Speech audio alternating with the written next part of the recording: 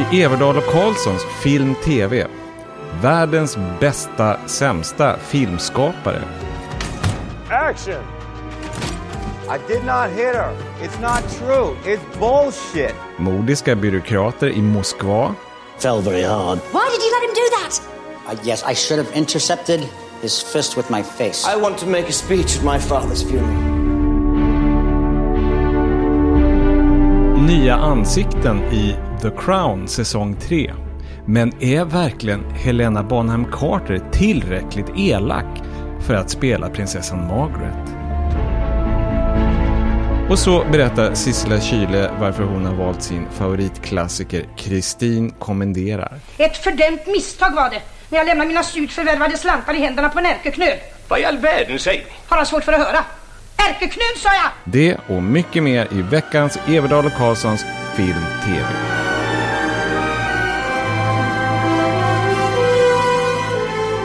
Välkomna till allra första avsnittet av vår nya podcast. Och det är jag, Göran Everdahl och Seger Karlsson. Hej Seger. Hej Göran. Ja, och vi har ju då recenserat film ett bra tag, båda två i tidningar och tv och radio ibland och sådär. Så jag gjorde idag en lite skrämmande uträkning. Ifall man lägger ihop alla år som jag har recenserat film och du har recenserat film, det blir nästan 60 år. Och varför ända in i tusan ska man lägga ihop det?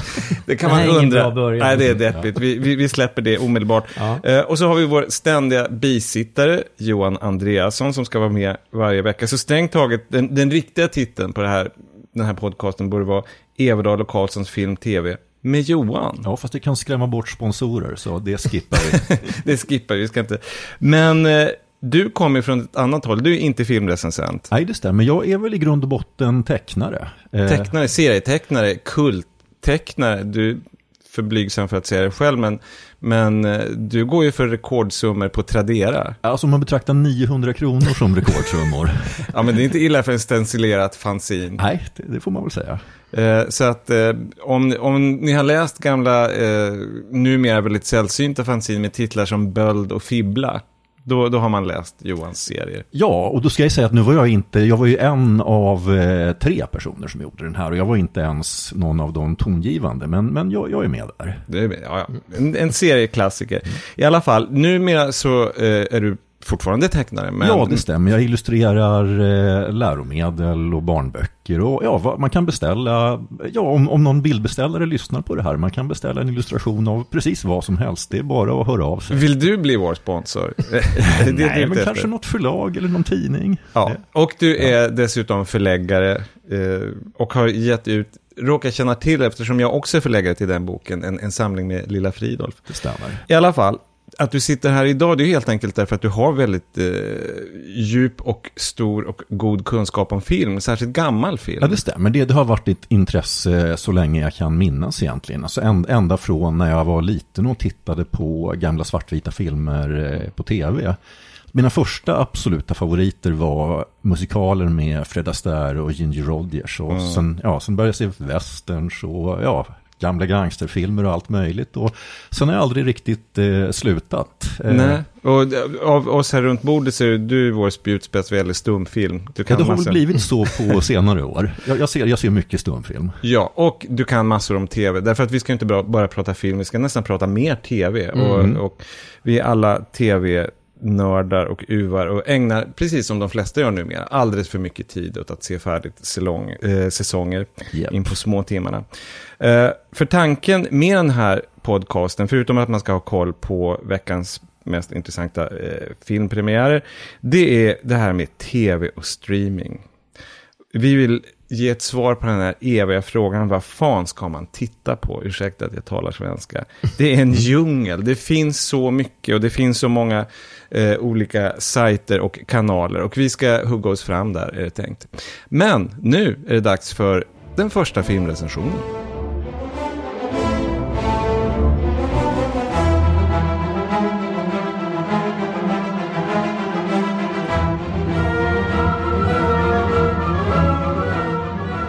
Så var det dags för The Death of Stalin, komedi av Armando Iannucci.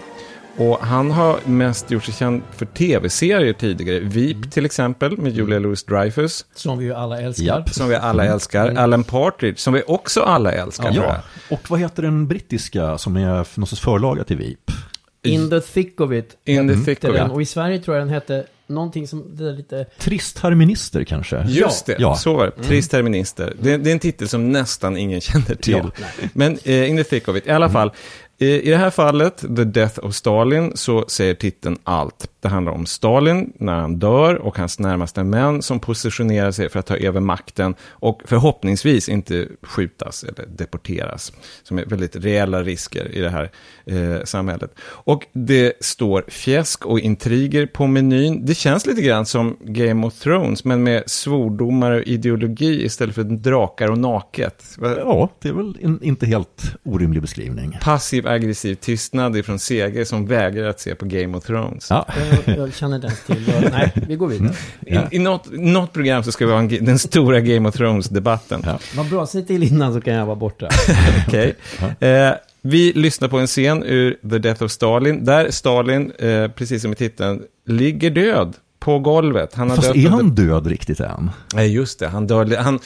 Det är oklart i det här läget, men han ligger i en pöl av kiss, vilket de naturligtvis gör en stor sak av, på golvet. Han måste flyttas. Så att de här gubbarna har samlats och Khrushchev, alltså Steve Buscemi spelar den rollen, han tar kommandot när de ska bära iväg den här, inte liket, men den här halvdöda diktatorn. All right, ready? 3, 2, 1. Lift. Jesus. To me. This way. Yeah, all right. Are you wearing pajamas? Can we just stop twittering like fishwives at the market and concentrate? Whoa. Open the door. Back up. Alltså, ja, den här är ju en sån rolig film. Ja. Jag blir bara skratt igen nu när jag bara av det här klippet. Ja. Den är väldigt rolig och lite ont i magen därför att liv står ju verkligen på spel. Ja. Och det är massvis av komedi. Vi har ju då Steve Buscemi och Jeffrey Tambor kanske någon kände igen rösten på. Och de är ju kända, om inte komiker, så komiska skådespelare. Alltså det är en väldigt festlig sammansättning av skådespelare och en rolig grej som de kan kosta på sig att göra här, det är ju att egentligen talar ju alla de här naturligtvis ryska, men filmen är på engelska. Och då kan de ju helt strunta i. Alltså de har väldigt klokt låtit bli och ingen kör någon rysk accent utan alla kör sin egen dialekt. Ja, så skönt. Och de är otroligt olika. Jag tycker den allra festligaste, nu har jag glömt vad han heter, men den här chefen för hemliga polisen som är någon sorts karakar från, nej inte Beria utan han militären. Du menar ÖB?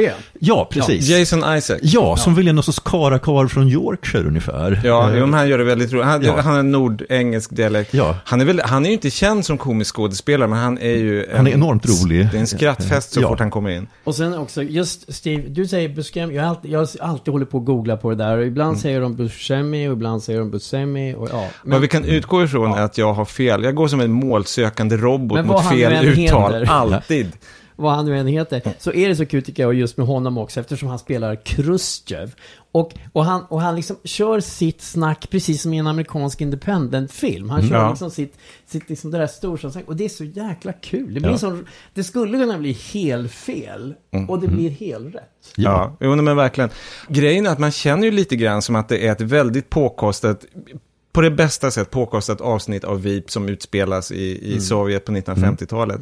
Men med det sagt så tycker jag också att den är väldigt snygg när den går utanför det. Därför att Armand Janucki, han är väldigt speciell som berättare. Alltså ganska typisk britt på sätt och vis. Därför att det är så mycket som händer i dialogen. Det är nästan radioteater bitvis när man ser hans tv-serier. Veep är ett typexempel på det.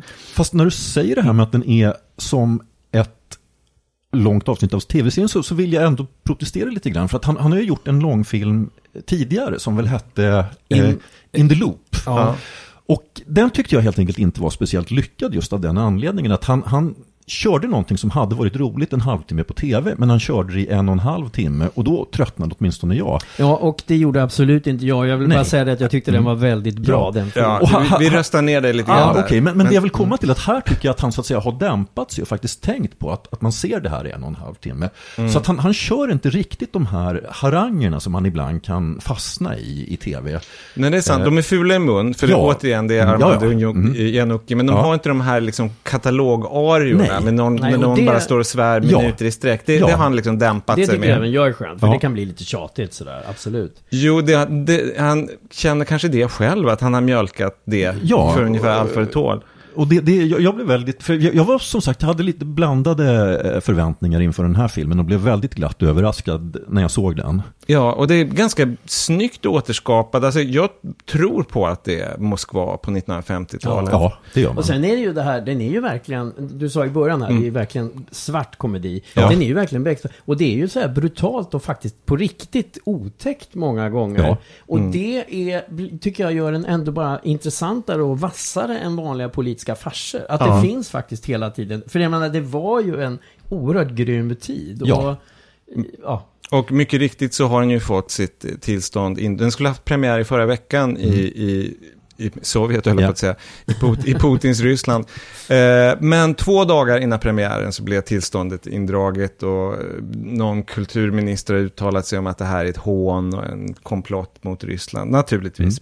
Men det får man i det här läget nästan ta som en komplimang. Ja, sen får man säga att de är ju lite känsliga i Ryssland också, för att var det inte så att Rysslands eget Oscarsbidrag för några år sedan, som jag nu har glömt titeln på, men den här väldigt Leviatan, den här väldigt mörka gangsterfilmen, den blev väl snudd på indragen också tills den fick sin Oscar, därför att de tyckte att den här ger ingen bra bild av oss ryssar i utlandet. Det är inte så här vi vill visa upp oss. Nej, jag snackar om mörk film. Den var ju fantastisk, men jo, det var blandade känslor. De var ju nöjda med att en rysk film fick uppmärksamhet, men det var en rysk film som utmålade landet som korrumperat, och det är ju ren science fiction. Ja. Det vet vi alla. Men för att sammanfatta läget, The Death of Stalin, rolig, snygg, bra tid. En sak som jag skulle vilja tillägga, att väldigt bra musik. Någon slags Prokofjev-pastisch, alltså, som verkligen bidrar till stämningen också. Och så lite Mozart i början. Alla får sitt. Så, det börjar dra ihop sig till betygdags till The Death of Stalin. Men vi sitter ju då 3 personer här runt mitt köksbord, så för att göra det hela rättvist så ska vi alla 3 säga vilket betyg vi tycker att filmen är värd. Och sen så blir vårt slutbetyg medelvärdet, fast avrundat då till jämnt tal. Så, CG, The Death of Stalin, vilket är ditt betyg? 4. Ja, en solid 4. 5, faktiskt. Ouch. Men slutbetyget blir ju förstås 4 till Death of Stalin. So there's this guy Johnny, a true American hero, to be played by me. He has it all. Good luck, many friends, and also maybe Johnny is vampire. We'll see. Och så var det dags för dagens andra biopremiär, The Disaster Artist. Och det är en biopic faktiskt av James Franco. Men det är inte en biopic om Gandhi eller Edith Piaf, utan om Tommy Wiseau. Tommy Wiseau, som ni båda känner till. En udda fågel kan man säga. För den är Tommy Wiseau, han gjorde år 2003 filmen The Room, som nu har tagit över som världens sämsta film i allas ögon, känns det som, efter Plan 9 from Outer Space. Som var... Ja, eller som i Sverige, vi hade Rymdinvasion i Lappland som väl hade den ställningen här. Exakt, men nu är det The Room och har varit i ett decennium ungefär. Och The Disaster Artist, det är filmen om filmen The Room. Och vi ska höra här en scen hur manusförfattaren, regissören, skådespelaren, autören Tommy Wiseau, som spelas då av James Franco, hur han försöker få ur sig en enda replik. Action! I did not hit her. It's not true. It's bullshit. I did not hit her. I did not. Oh, hi, Mark. Where are you looking? It doesn't work if you're looking at the camera. What? Man får ju säga att om man har sett den riktiga filmen The Room, så, som vi alla 3 har gjort, då det är en ganska perfekt imitation som han gör. Ja, och det kan man säga direkt att de som ser den här filmen då, Disaster Artist, ska förstå att det är absolut ingen överdrift. Alltså snarare tvärtom. Bilden man får av The Room är absolut inte överdriven. Nej. Den är precis så jättekonstig. Den är lite märklig. Vi borde kanske prata lite grann om The Room bara, för det är ju det som är roten till den här filmen, The Disaster Artist. Och den här The Room är jättebizarr. Alltså den är framför allt, den är känd som en väldigt dålig film, och det är den ju naturligtvis, men det finns många dåliga filmer. Den här är så enormt underlig. Ja, alltså den har ju väldigt mycket gemensamt med det som man inom traditionell konst kallar för sjukdomskonst.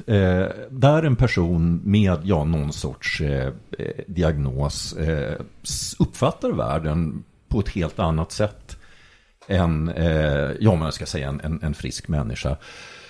Men på något sätt lyckas förmedla det och då så att säga kan skapa någonting som helt enkelt inte är tillgängligt för en person som... Nu låter det lite grann som att du pratar om Van Gogh. Ja, men alltså han är väl i gränslandet där. Ja, jo, fast Van Gogh, som då har tolkats ibland, skulle han kunna skapa de här extrema trollerna utan liksom sin psykiska sjukdom. Det vet man inte riktigt.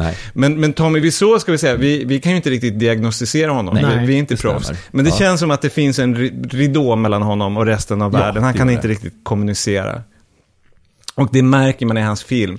Det, som någon annan kritiker sa ganska utmärkt, att det är som att en utomjording försöker efterlikna mänskligt beteende. Det är The Room. Och det bidrar till den här fascinationen att det är som att man ser mänskligheten genom ett väldigt slämmat akvarium eller någonting. Och själva filmen The Room är också då inspirerad. Har ju Tennessee Williams som hjälte och James Dean-filmerna. Mycket amerikanskt 50-tal. Tuffa killar och svekfulla brudar. Ja, och den här väldigt utlevande method acting. Att man ska liksom gå in i känslorna och liksom vända ut och in på sig själv. Och allt det här Tennessee Williams med karar och kvinnor i södern som är otrogna och slåss, det kan ju bli lite kalkonaktigt även när man försöker göra ett allvarligt försök. Och om man är Tommy Wiseau så blir det total katastrof. Ja. Så att det var filmen The Room som har blivit ett sånt här fenomen. Folk ser dem om och om igen tillsammans. Och nu har James Franco gjort den här filmen om Tommy Wiseau och filmen. Och vad säger ni? Har han fångat filmens känsla och Tommy Wiseau? Jag tycker att han har fångat Tommy Wiseau men inte alltså The Rooms känsla. Och vad är det du saknar? Jag saknar helt enkelt det här alltså lite farliga, galna draget. Det har inte riktigt, tycker jag, hängt med i The Disaster Artist. Men det är sant, för det finns vissa filmer, eller vissa scener i The Room som den vi hörde återskapas när han säger I did not hit her. Hi Mark. Det är kul, men sen så finns det långa partier som just bara är märkliga och ganska utdragna och som verkligen bidrar till fascinationen, men det är inte riktigt något man kan eller vill återskapa i en annan film. Nej, och den här verkliga Tommy Wiseau, han har ju ändå någon sorts raseri inom sig som inte riktigt går att återskapa, tror jag, av en annan människa. För att James Franco gör ju så att säga alla hans maner och olika tics och sånt där. Och de är många. De är många och han gör dem fullständigt perfekt. Men han är väldigt bra på att prata så här konstigt. Det är ju ingen som förstår Tommy Wiseaus accent. Nej, och han har också en fantastisk förmåga att feltajma saker som Franco har lyckats fånga helt perfekt. Men alltså det finns ändå någon sorts galen kärna som inte riktigt går, tror jag, för någon annan människa att återskapa. Jag tycker den är ju väldigt rolig, tycker jag. Ja, det håller jag med om. Underhållande, men jag har också så här nästan konstant magont. Jag tycker liksom att jag får väldigt ofta, det finns tendenser här till en slags mobbingkänsla, kan jag tycka. Just för att liksom de här är så, alltså James Franco och de som har gjort filmen, de är bekräftade, de är coola, det är liksom sådana människor. Och det här är en Tommy Wiseau, han är ju uppenbarligen, alltså han vill så jättemycket med den här. Han har en dröm och han landar så otroligt långt från den drömmen. Och är så väldigt udda och tror jag har ingen aning om hans medicinska tid, men det känns som att det är någonting där som inte är riktigt så det ska. Nej, men så är det väl utan tvekan. Absolut, och oavsett allt annat så är det definitivt ett fall där oerhört lyckade och bekräftade människor har lite roligt åt någon som inte är det minsta lyckad eller bekräftad. Ja. Då ligger alltid den här mobbing-känslan på lur på något sätt. Det tycker jag. Sen tycker jag i och för sig, man kommer aldrig riktigt ifrån det, men jag tycker att den ändå räddas av The Disaster Artist, av att det finns en väldig sympati för vad man kan kalla den kreativa impulsen. Att liksom, nu ska vi försöka allihop och få ihop det här. Och Tommy är kanske inte världens bästa ledare, men vi gör vad vi kan. Och varenda människa har varit i en sån situation på någon arbetsplats eller i något projekt. Även de här väldigt lyckade och numera bekräftade stjärnorna har ju någon gång varit nybörjare. Och fast tro mig, de har aldrig varit Tommy Wiseau. Nej, de har aldrig varit Tommy Wiseau. Men de är ju kreativa typer som har dåligt samvete, så i deras värsta mardröm så är de fortfarande Tommy Wiseau. Ja, så att jag tycker ändå att de sköter det här på ett relativt snyggt sätt i filmen. Det är inte, mina invändningar ligger inte där. Nej, alltså jag vill bara säga att det är inte så att jag säger bara så här, jag är lite kluven rent etiskt, det är jag faktiskt. Men det är därmed inte sagt att jag tycker att filmen är bara så här helt hjärtlös drift. Nej, för det tycker jag inte att det menar jag inte. Då drar det ihop sig till betyg, Johan. För mig blir det en 3. Sigge? För mig blir det en svag 4. För mig blir det en ganska rekorderlig 4. Vilket innebär att det blir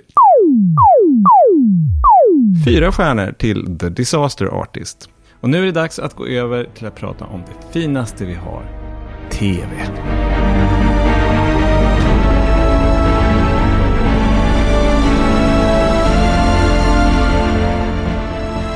Ja, och nu måste vi diskutera säsong 3 av The Crown. Vilket kan tyckas lite märkligt, därför att säsong 2 släpptes ju för inte alls länge sedan, i början av december. Men man vill ju ha säsong 3 genast. Omedelbart. Dels det, att man stampar i spiltan. Nästa avsnitt kommer om 13 sekunder, vad man vill se. Ja, men Johan, vill man verkligen se de 13 sekunder när alla de här skådespelarna i huvudrollerna, som vi har lärt oss älska över de här, vad det nu är, 24 avsnitten på de 2 första, eller 20 avsnitten på de 2 första säsongerna, när de byts ut? Ja, man kan ju bli rosenrasande. Man kan bli rosenrasande. Det är lite knepigt med...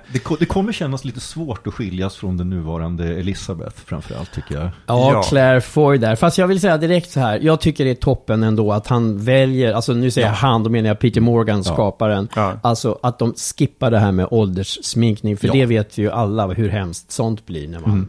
Ja, han har ju sagt det att han vill ha en riktigt medelålders person som rör sig som en medelålders person istället för precis det där berget av pancake och gummirynkor och sånt där.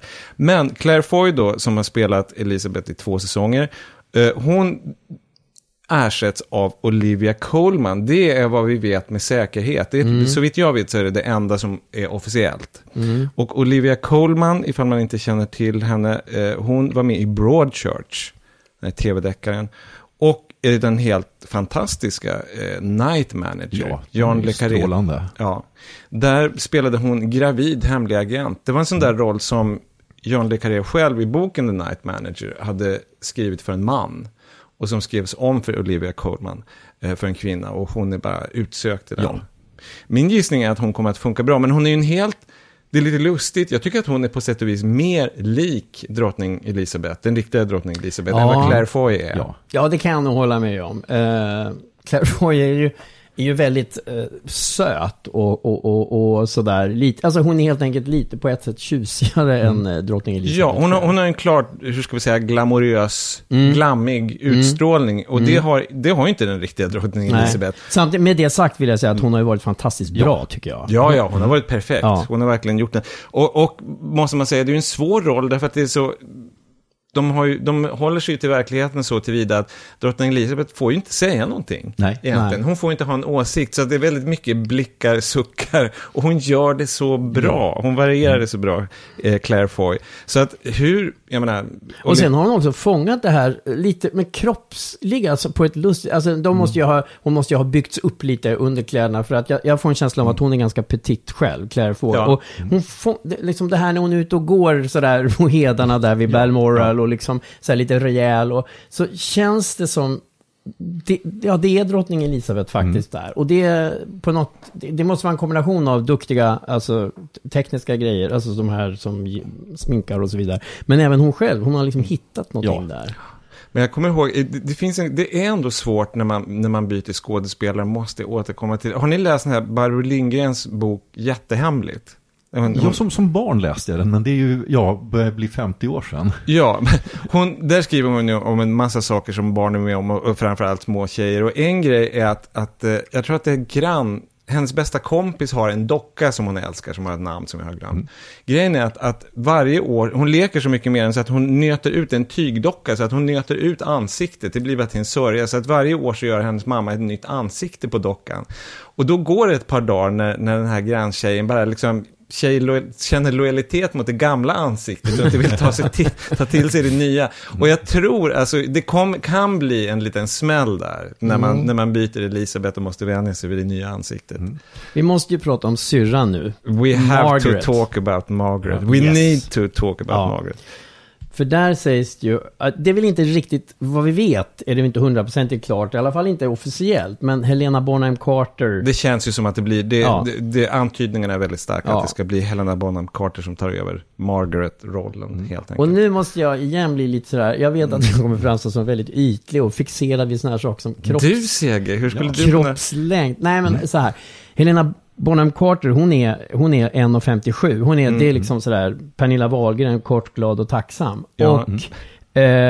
Och hon som spelar henne, vad heter hon nu igen? Vanessa Kirby som var Margaret, hon är 1,70. Och jag fattar ju att det här kommer funka på något sätt, men jag studsar till. Fast det är väl Helena Bonham Carter närmare originalet. Det tror jag du har rätt som kallas, har jag läst mig till, och jag skulle inte använda ett sånt där uttrycket, men hon kallades för The Royal Dwarf av elaka men det tror jag du har rätt i, men jag var lite mer som hon, den där tjejen i Barbro Lindgrens berättelse, att nu har jag ju vant mig vid Vanessa Kirby, och då liksom plötsligt sådär, jag fattar också att det kommer funka. Jag menar, Joaquin Phoenix spelade Johnny Cash fast liksom enormt mycket kortare, och det funkar jättebra. Så. Och Daniel Day-Lewis var, det är rätt många korta skådespelare som har gjort Abraham Lincoln med platåskor och sånt där. Jo, så det heter ju skådespeleri, och jag vet det också. Men jag var bara... Men Bonham Carter, jag tror att en sak med prinsessan Margaret som jag har läst på lite grann nu om henne, att hon är, när man har sett de 2 första säsongerna så vet man, men hon är inte god att tas med, hon har ett himla humör, hon kan vara otrevlig och sådär. Och jag vet inte ifall det här utvecklas genom livet, därför att jag har läst nu om henne, alltså det första folk pratar om med henne, det är hur fruktansvärt oförskämd hon var. Och otrevlig, ohövlig. I Guardian så skrev de då om en samtida brittisk kändis att hennes oförskämdhet var som Tommy Coopers fes. Okay. Det var ett varumärke som hon bar med stolthet. Och de kanske kalla in Armando Iannucci som manusförfattare här. Det skulle nog inte vara det sämsta. Men det finns någon historia som återges med att hon talade med någon arkitekt som höll på att renovera ett slott. Det var därför de hade med varandra att göra. Och han hade funktionshinder sedan barndomen. Han kunde inte förlama på ena sidan, jag kommer inte ihåg. Men det hon sa till honom i alla fall, som hälsning ungefär, det var att har du sett dig i spegeln? Vet du hur det ser ut när du går? Gud. Och det är liksom, då känner man att prins Philip må vara en buffel. Men prinsessan Margaret är inte god att tas med. Och just därför, det här var ett väldigt omständigt sätt att säga att jag tror på Helena Bonham Carter i rollen. Hon har ju liksom den energin och hon har ingen som helst sentimentalitet. Nej, alltså jag gillar henne jättemycket. Men jag är också lite nyfiken här på Camilla Parker Bowles som ung ska ju dyka upp även i säsong 3. Och det tycker jag ska bli väldigt spännande. Ja, hon kommer ju helt enkelt att vara tonåring då, för Prince Charles och henne lärde känna varandra som unga. Där har man ju fördelen att jag har ingen bild av hur Camilla Parker Bowles ska se ut. Alltså jag vet nu, men hur hon såg ut då. Men då finns det lite olika rykten för den rollen. Det här jag vill betona, det här är bara rykten som jag läste. Dels att hon kanske ska spelas av Brie Larson. Det vet hon från filmen Room. Och sen hon Laura Carmichael från Downton Abbey, hon som spelade Lady Edith, hon den här syran, ni vet, som var den minst tjusiga, eller hur man kan säga, som det var liksom var lite synd. Poor Edith. Ja. Eller även, det här är mer er avdelning, Emilia Clarke från Game of Thrones. Jag vet inte om just det är det. hon blonda tjejen. Ja, hon heter något som konstigt. rider på drakar. Ja. Men det här The är alltså... Mother of Dragons seger. Ja. Hon är drakarnas mor. Okej, vi lämnar snabbt det. Men det är i alla fall rykten bara om Camilla Parker Bowles. Och sen så kan det också bli, har det sagt, ett kort framträdande av prinsessan Diana. Fast det låter ju jättekonstigt. Hur ung ska hon vara då? Jag vet inte, jag säger bara att det här har jag läst på ett ställe, att eventuellt man kan på något sätt så att de Fast nu kommer vi in på en undran som jag har, som jag antar vi kommer att få reda på först om ett år. Men i och med att de byter hela det här garnityret till ganska så betydligt äldre skådespelare, kommer de att göra ett tidshopp? Kommer vi att komma in i serien kanske 1969 eller 1970? Det skulle ju vara ett sätt att på något sätt förklara att alla plötsligt har blivit mycket äldre. Alltså det skulle kännas rätt rimligt. Ja, fast alltså, de har ju inte gjort det hit. Det skulle bli så konstigt att plötsligt, för jag menar, 2:an slutade ju nästan precis efter där ettan, eller började där ettan hade slut. Jag vet inte, nej, det undrar jag. Jag tror jag skulle sätta pengar på i alla fall ett litet tidshopp. Nu har vi inte pratat om prins Philip. Det är den tredje stora rollen som ska recastas. Och spelades tidigare av Matt Smith som gjorde Doctor Who innan dess. Tydligen så har förhandlingar med Paul Bettany strandat. Jonabombaren, just det. Som han spelade i Netflix-serien. Och han var ju också med i Dogville.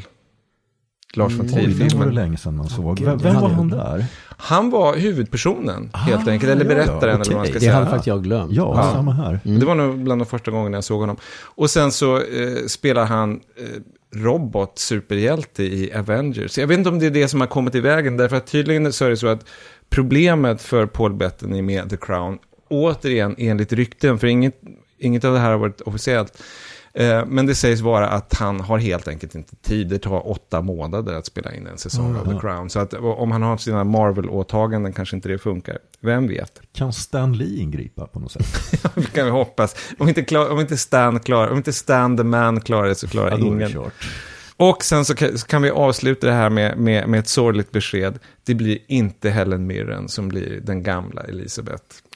Det är lite synd, för hon har ju spelat Elisabeth för just därför... Peter Morgan tidigare. Ja, det var ju filmen The Queen, det var ju hon. Just därför tycker jag faktiskt att det är bra att det inte blir så.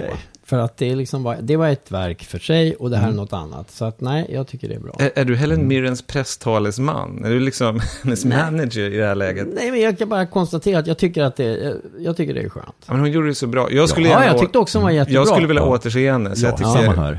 Men det var den filmen, den här tv-serien. Så nej. Och efter det sorgliga beskedet så går vi vidare. Det är dags att prata klassiker och vi välkomnar veckans gäst, Sissela Kyle.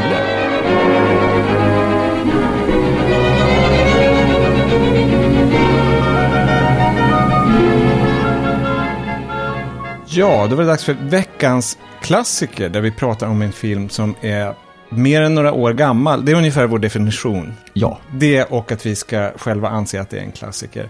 Och här har gubbröran vid bordet fått sällskap. Välkommen, Sissela Kyle. Tack du. Kul. Tack ni. Ja. Faktiskt. Välkommen. Du fick välja vilken film du ville prata på. Du sa prata om, och du sa nästan genast Kristin kommenderar från 1946 i regi av Gustav Edgren. Och då undrar jag, och för att tala med Göran Skytte, varför?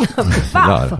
Ja, alltså dels är det att vi har pratat om den tidigare och alla ni tre här vet ju att jag är Dagmar Ebbesen-fan. Ja. Så att jag tyckte också i mötet med er att det var väldigt kul, bra att hon är med. Och så är jag mycket förtjust i just Kristin kommenderar av ett antal skäl som jag tänker vi kommer ju prata om det. Ja, för det här måste väl vara en film som är skräddarsydd åt henne, föreställer jag mig. Att den är skriven direkt för henne. Ja, det tror jag faktiskt att jag har läst att den är. Ja. Så känns det. Men vi kanske ska berätta lite mer allmänt om filmen, handlingen i filmen. Och Kristin kommenderar heter den alltså. Och då kan man ju tro att Kristin heter huvudpersonen. Så är inte riktigt fallet. Därför att det här är egentligen historien om en ung familj.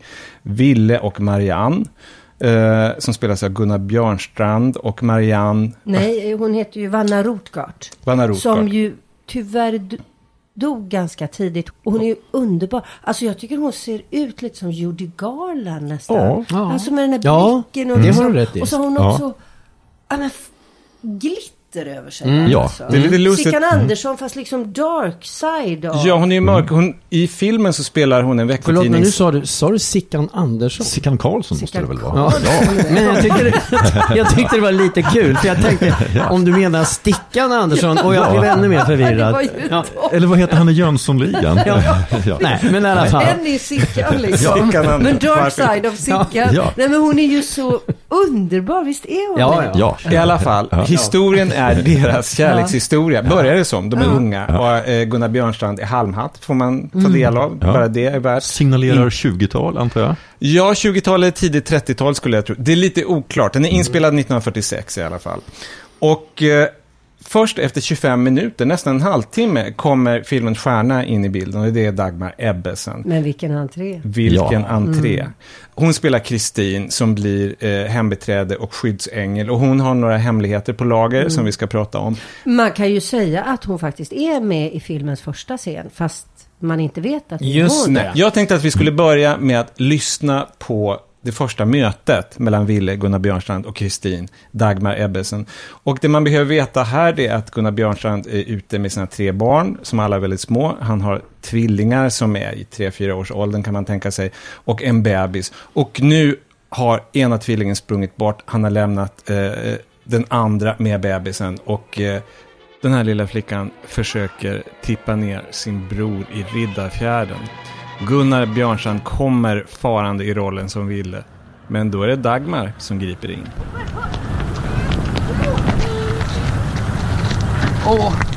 Tack så förfärligt mycket. Jo, jag kunde just tänka mig det. Det ska vara en karl som bär sig så drulligt åt. Tack så rysligt mycket. Om inte frun hade varit så... Fröken. Ja, om inte fröken hade varit så hade det nog gått alldeles på tok. Jo, det kan man verkligen säga det. Karlar skulle aldrig ha med barn att skaffa. Nej, ja. Så, det var en entré. Verkligen. Och det, Men sen är det ju spännande där, tänker jag, för att det kommenteras ju inte ett enda dugg att den här en av tvillingarna håller på att köra ner honom, för hon gör ju verkligen det. Ja. Alltså det är ju inte så här av misstag, utan hon bara resolut tar vagnen. Kan Maj stå här och vakta lillen nu när pappa springer och hämtar Sonja som är borta? Så bara tar hon och kör vagnen ner mot sjön liksom. Då tänker jag så här, vad man skulle vara svartsjuk, vara avundsjuk. Hon är och syskonavund och jag hade ju jag har en kusin som när han fick en lilla syster, då gömde han henne under sängen. För han hoppades väl att föräldrarna skulle glömma bort henne. Och tänka bara, vi har det ju så bra, vi och Svante och sådär liksom. Och så var den där systern, hon var bortglömd. Så jag tänkte att det här var lite grann samma sak då. Det var det, men de gör eller det kunde vara första scenen i Psycho 3 eller någonting. Det kunde ju verkligen ha varit, vi har problem med tvillingarna här och de är så avundsjuka och så, men det tas ju inte upp överhuvudtaget. Det är ju bara att Dagmar får vara hjältinna liksom. Ja, det är en fantastisk entré hon gör när hon räddar det här barnet och hon tar över filmen fast det är egentligen en biroll. Men att det här är en av mina favoritfilmer, det är just också för att den har det här vardagslivsaspekten. Jag tycker det är så underbart med det här unga paret. Jag tänker att det är som min mamma och pappa var ungefär.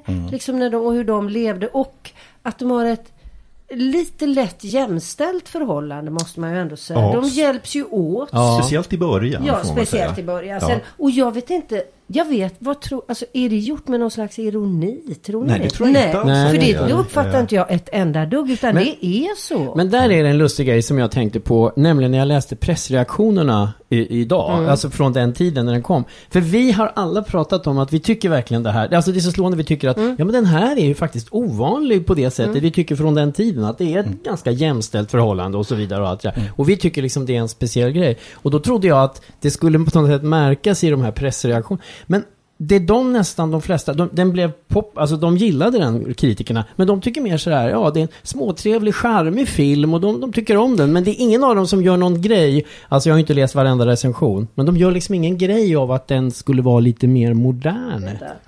Jag tror att den här filmen, alltså om den har någon sorts ärende, så tror jag att det var en grej med att just de här unga läkarna hade det ekonomiskt svårt. Alltså det har jag för mig att jag såg i någon recension från den tiden också, att de påpekar att det är en grej som de tar upp. Det är till och med så att en av recensenterna skriver här att den bland annat tar upp underläkarnas proletärtillvaro. Ja. Och det där studsar jag till för alltså, jag tänker mig läkare, även underläkare. Jag tänker mig ändå sådär, men medelklass eller nästan till och med lite övre medelklass. Men det är ju riktigt bluesigt skildrat. Och det här tycker jag är så intressant, för där är en av de scenerna som för mig är verkligen helt bara, den är inte möjlig idag. Den är inte möjlig på något sätt.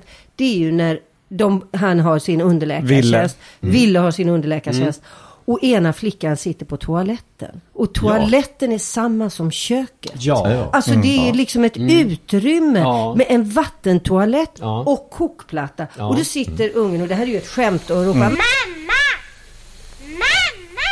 Potatisen är färdig! Och jag med! Och det är ju hyfsat kul, det tycker jag absolut. Ja. Men jag menar, det är ju chockartat misär. Det går ju inte att ha toaletten bredvid. Och så kommer då Marianne. Och så sa vad bra, säger hon. Så hjälper hon flickan ner, drar upp hennes byxor, så springer iväg. Alltså det är ju inte tal om någon torkning. Nej, jag tänkte det är inte heller tal om att tvätta händerna, varken på ungen eller henne. Jag tror kanske att det var väl ändå nummer 1, vill jag hoppas. Jo, det tror jag. Jag hoppas också. Men icke förty. Alltså det finns inte tal om något. Alltså, nej. Du vet. Och de är ändå läkare. De är läkare. Och Marianne tvättar inte heller. Nej. Det där är så kul att säga, för det är jag är ju fixerad vid sånt här i alla filmer. Ja. Alltså så fort det är någon i vilken film som helst som är på toa och liksom och sen inte tvättar händerna, det kan jag liksom, då kan jag nästan ha svårt att följa nästa scen. Jag bara sitter och tänker alltså, men då började jag fundera så här, tror ni att det är så att man har tyckt att gagset var så kul? Mamma, potatisen är färdig och det är jag med. Så det har varit överordnat. Det är det som har styrt hela. Jag kan tänka mig det, därför att de tog upp det i vi tittade på trailern efteråt. Och där de helt enkelt tagit de mest säljande scenerna. Och man får se barnet på toan. Ja, för jag tänkte det. Det här kan, för jag menar, det kan inte vara vanligt att man har toa och den är kokplattan. Så det känns konstruktion av det hela. Tack och lov. Tack och lov. Alltså de har ju 2 riktigt jobbiga perioder. Dels när de är alldeles nya innan han börjar plugga till läkare, när båda försörjer sig som någon sorts frilansare i veckotidningsbranschen som vi väl här allihopa har erfarenheter av hur det kan vara. Inte du? Okay. Ja, du är ju illustratör. Och sen så får de det lite bättre, men sen så kommer den här perioden då när han, vad kallar de det? Var han underläkare när han är så fattig? Ja, alltså först så översätter han noveller och sen så börjar han plugga medicin. Och då kommer Kristin, Dagmar Ebbesen, som en slags räddande ängel och börjar på något sätt slå sig över pengar. Man förstår att hon har inte tätt på något sätt. Men det lilla hon har, det ger hon åt den här familjen. Därför att det finns hon gör det ju via Bulvan. Vilket det. också är intressant och kommer till en scen som jag tycker är väldigt spännande, som vi ska prata om sen. Men jag tänkte komma till, för att alltså, när du säger räddande ängel så är det, alltså, det är ju bokstavligt. Det är vid flera tillfällen så att någon ber till Gud att hon ska komma och kommer Dagmar. Och hon kommer omedelbart. Hon kommer som ett skott. Ja, alltså det är mindre, det är några sekunder sedan där. Gode Gud, om ändå Kristin vore här. God morgon. Kommer man olägligt? Välkommen. Kristin kunde inte ha kommit lägligare. Gud hör bön. Ja.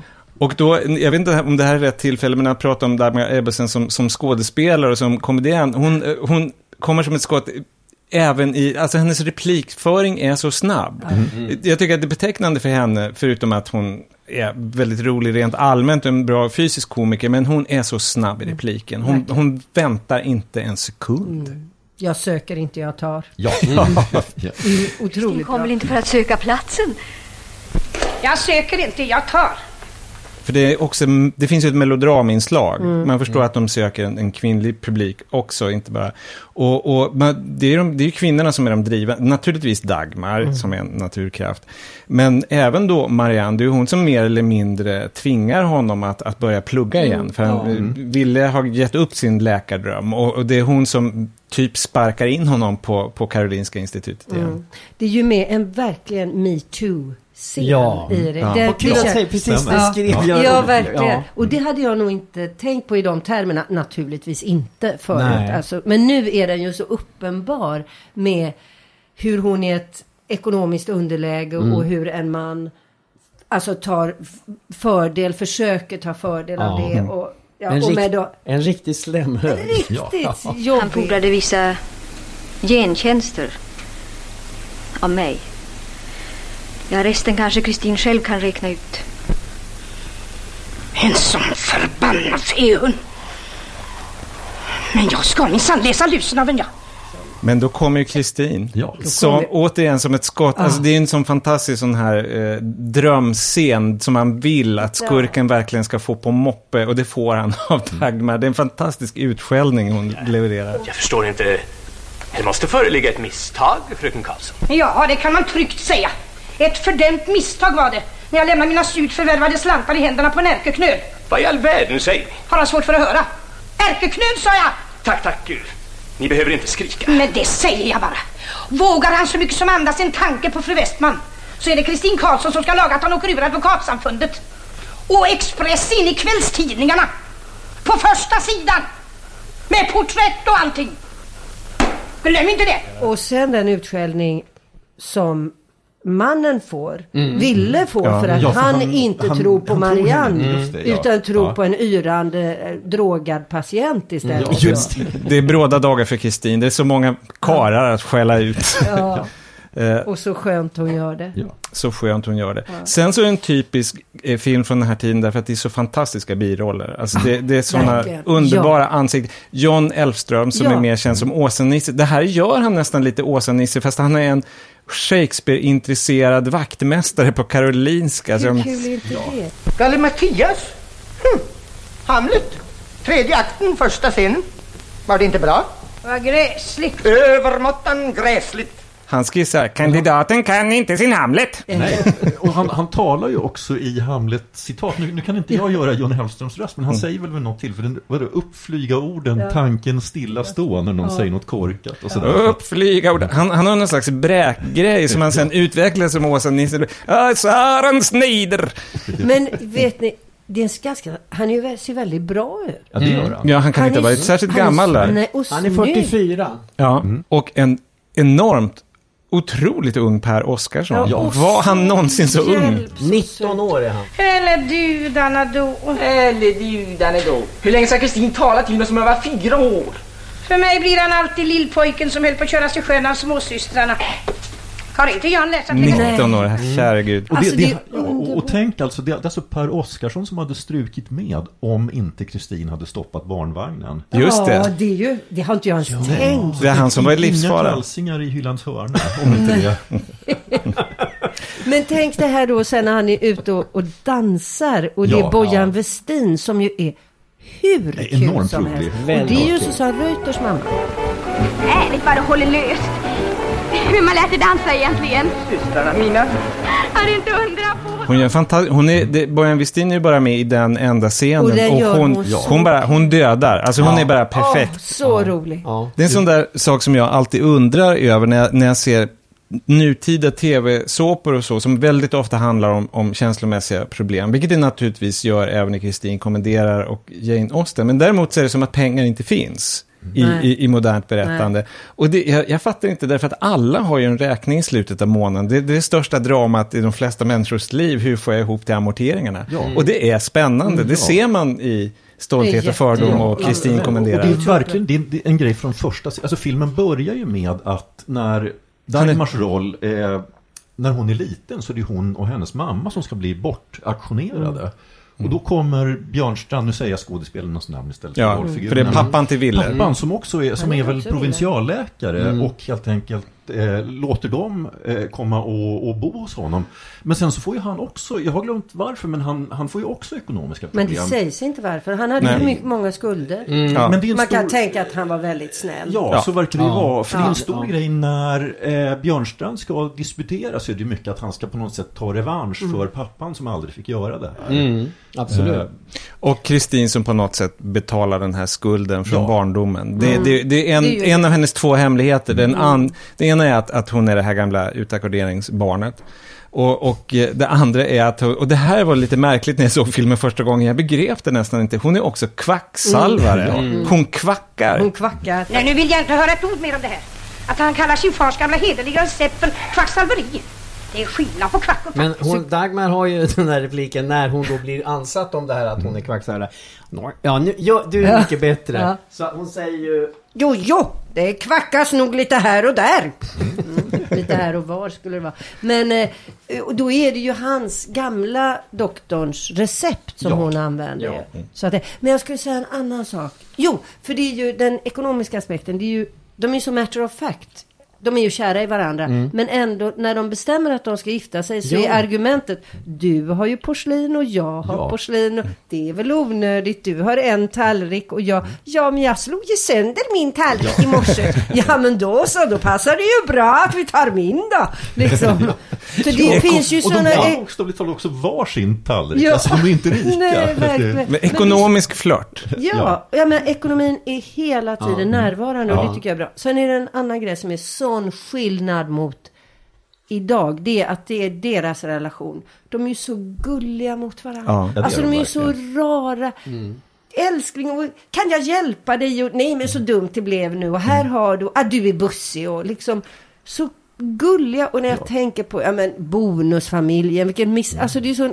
Där har de mycket mer pengar, men de är så eländigt dumma mot varandra och håller på att racka ner på varandra jämt hela tiden. Hörrni, en grej jag undrar vad ni tror. Marianne då, är det jag som har missat? Men för jag menar, vi vet att hon är illustratör då innan och sen så blir hon ju liksom hemma med barnen och sådär. Doktorinna. Och så blir hon doktorinna. Men tänker ni er sen då? Alltså, kommer hon börja jobba igen som illustratör eller kommer hon vara hemma? Så känns det ju inte. För att barnen är ju vuxna i slutet av filmen. Det finns alltså, inte antydan. Hon är ju hemmafru när de är vuxna. Hela den perioden när de är små, då jobbar hon. Helt enkelt. Så på det sättet så känner man ändå att det inte är idag. Jag ska bara säga en kul grej som Dagmar Ebbesen med sådana där frågor som är gamla frågor med det där har kvinnan humorfrågan.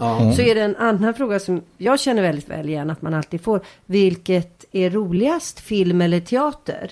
Det frågar de Dagmar om då. Och då säger hon då att skulle hon avstå från teater för filmen helt och hållet? Absolut inte! Så säger hon om teatern. Har man en gång blivit biten av den ilskna kon, då är man förlorad.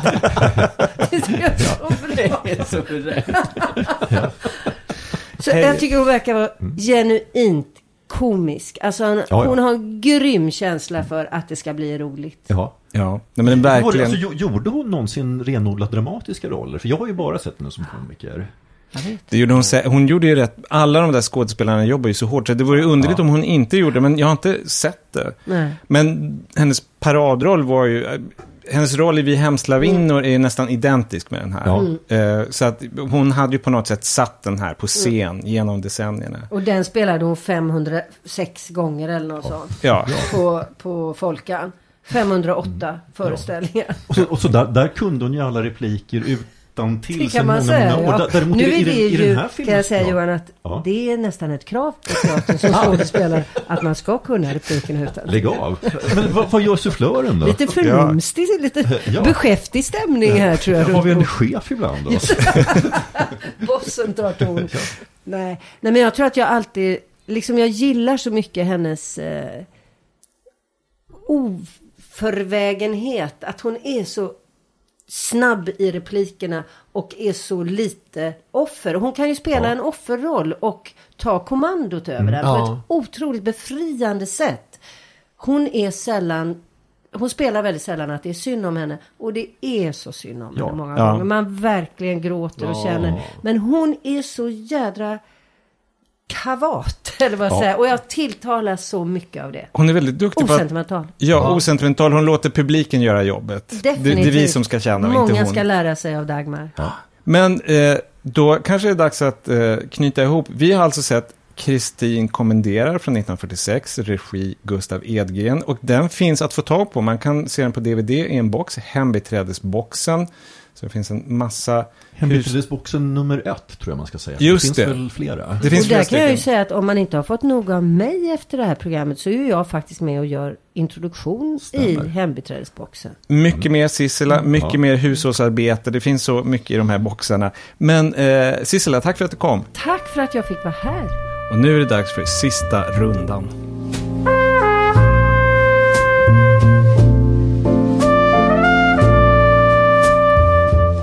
Everdal Karlsson Film TV närmar sig sitt slut, men Vi har varsitt snabbtips att komma med. Sista rundan innan vi stänger baren så att säga.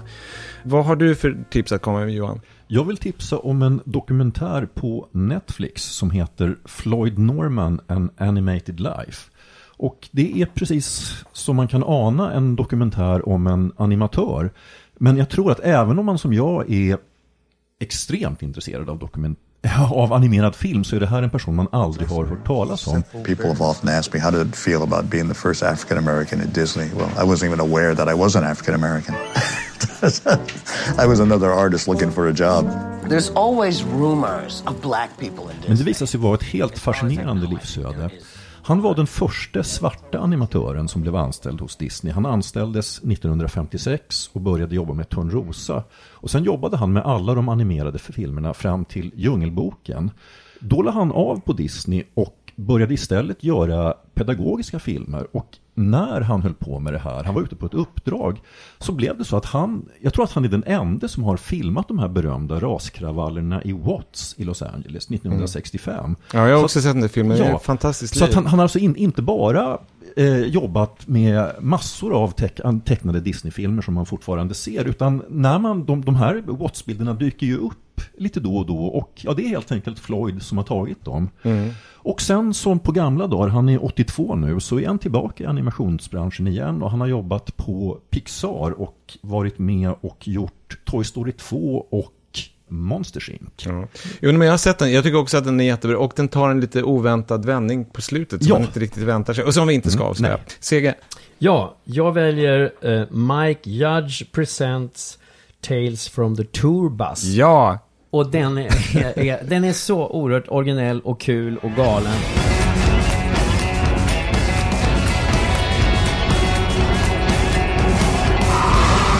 There's nothing worse than a hillbilly with a hit record. Den handlar helt enkelt om countryns allra vildaste stjärnor, countryhistorien. Och det är liksom sex, skjutvapen och droger. Sprit. Sprit. Mike Judge, han skapade ju Beavis and Butthead för länge sedan. Och sen så nu komediserien Silicon Valley. Och det här är en blandning av animation och dokumentärklipp av de här riktiga artisterna och sådär. Och den går på HBO Nordic, och jag menar, den liknar inget annat. Nej. Om man vill se människor bete sig riktigt, riktigt illa, men med ganska gott humör. Alltså det finns, i och med att det är amerikanska södern, det finns, de har ju en sån gåva för det här tall tales, alltså liksom överdrivna historier. Sen så inser man att allt det här är sant. Ja, liksom. och det är inte vilka countrymusiker som helst heller. Det är de riktiga... Det är Jerry Lee Lewis. Ja, George Jones, Waylon Jennings... Ja. Tammy Wynette. Och det finns mitt i allt galet så finns det ju också en kärlek i. Ja, alltså verkligen. från Mike Judge sida märker man det här. Ja, han är ju uppenbarligen en stor countryfan. Ja. Man älskar musiken, men man förstår också att han älskar de här galna livsödena. Okej, min tips i sista rundan, det blir Manhunt Unabomber på Netflix. Ej att förväxla med Mindhunter. Så att Manhunt Unabomber. Terrorist called Unabomber is planning to blow up an airliner sometime during the next 6 days. He's targeting airlines, scientists, computers, forestry people. We have done every kind of victimology. His victims are totally random. That profile is wrong. Och det har med ett lite speciellt skäl, nämligen om det är någon som sitter och sörjer att Paul Bettany inte blev prins Philip. Så det är ingen anledning att hänga läpp, det är bara att slå på Netflix igen och leta rätt på Manhunt Unabomber. Därför där spelar han Ted Kaczynski, alltså han spelar Unabombaren själv. Så att det här är en serie som berättar Unabomber-fallet och den här ganska epokgörande undersökning som ledde till, jag ska inte avslöja hur det gick till därför att alla vet att Ted Kaczynski åkte dit, det är ingen spoiler, men hur han gjorde det är jättespännande. Ja. Och jag skulle säga dessutom, nu är den så omtalad och älskad så jag vågar knappt säga det, jag känner så många som älskar Mindhunter. Jag var inte jätteförtjust i den, jag föredrar Manhunt. Ja, jag föredrar också den framför Mindhunter, helt enig på den punkten. Yes. Och med det så stänger vi butiken för idag. Vi finns på Facebook. Bli våra vänner där. Vi kommer att lägga upp klipp och trailers och bilder och allmänt skoj. Och så ses vi nästa vecka. Hej då! Hej då! Och till sist, veckans pyjamastips med C.G. Karlsson. Ja, och det är 3 pyjamaser. För det är helt enkelt Jason Schwartzmans, Owen Wilsons och Adrian Brodys pyjamasar i Wes Anderson-filmen Darjeeling Limited, som jag tycker är hans svagaste film. Och det är pyjamasarna som är huvudbehållningen för mig. Alla pratade om de här Louis Vuitton-väskorna de hade, och de var väl i och för sig snygga, men pyjamasarna, det är liksom, de har beigegula, Jason och Owen, och så har Brody har en ljusblå. Alla har små monogram på bröstet och de är så snygga så jag bara dör. Ni har lyssnat på veckans pyjamastips med C.G. Karlsson. Ja, det kvackas nog lite här och var, doktorn.